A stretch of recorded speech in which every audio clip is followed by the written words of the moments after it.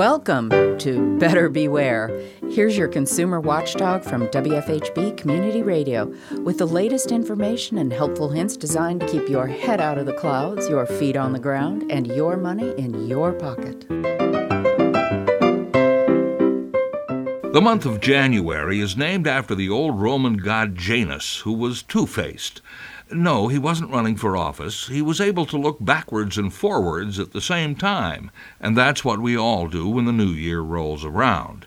Last year, the Better Business Bureau recorded 47,567 different kinds of frauds and con games on its scam tracker. That's an increase of more than 2,000 over the year before. Of course, these are actually thousands of variations on just a few basic cons. They all try to get you to fall for them, broadly speaking, by either baiting you or scaring you. Sometimes you're offered something you'd really like to have, just like putting a hunk of cheese in a mousetrap, and sometimes you're told something that scares you, like putting a picture of a cat in front of a mouse hole. And almost always, the grifters push you to act quickly while your emotions are in control before you have a chance to stop and think things over. The sad fact is that most people don't make up their own minds. Very few people go out and find the facts, consider them, and decide for themselves what they think about anything. It's so much easier to simply decide who to believe and take somebody else's word for what's true and what's not. We've all seen this much too often when it comes to politics, and it's the main reason why so many people fall for scams and swindles.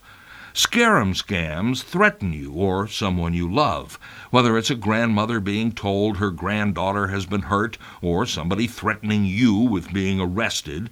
The bad guys want you to act before you find out for yourself. Besides the so-called grandparent scam, we're seeing increases in people being threatened because they owe more taxes, miss jury duty, have an infected computer, or even have a hitman looking to murder them. Greed scams are usually about money, but sometimes use love as the bait, but they can also be indirect. Nowadays, there are more and more ways you can be tricked into giving away your personal info so the con artist can just steal your money and your credit rating directly. Thieves always want cash because a check or a credit card payment can be traced. Sending money by wire transfer or paying with gift cards or any prepaid money card are flare-lit tip-offs that you're being fooled.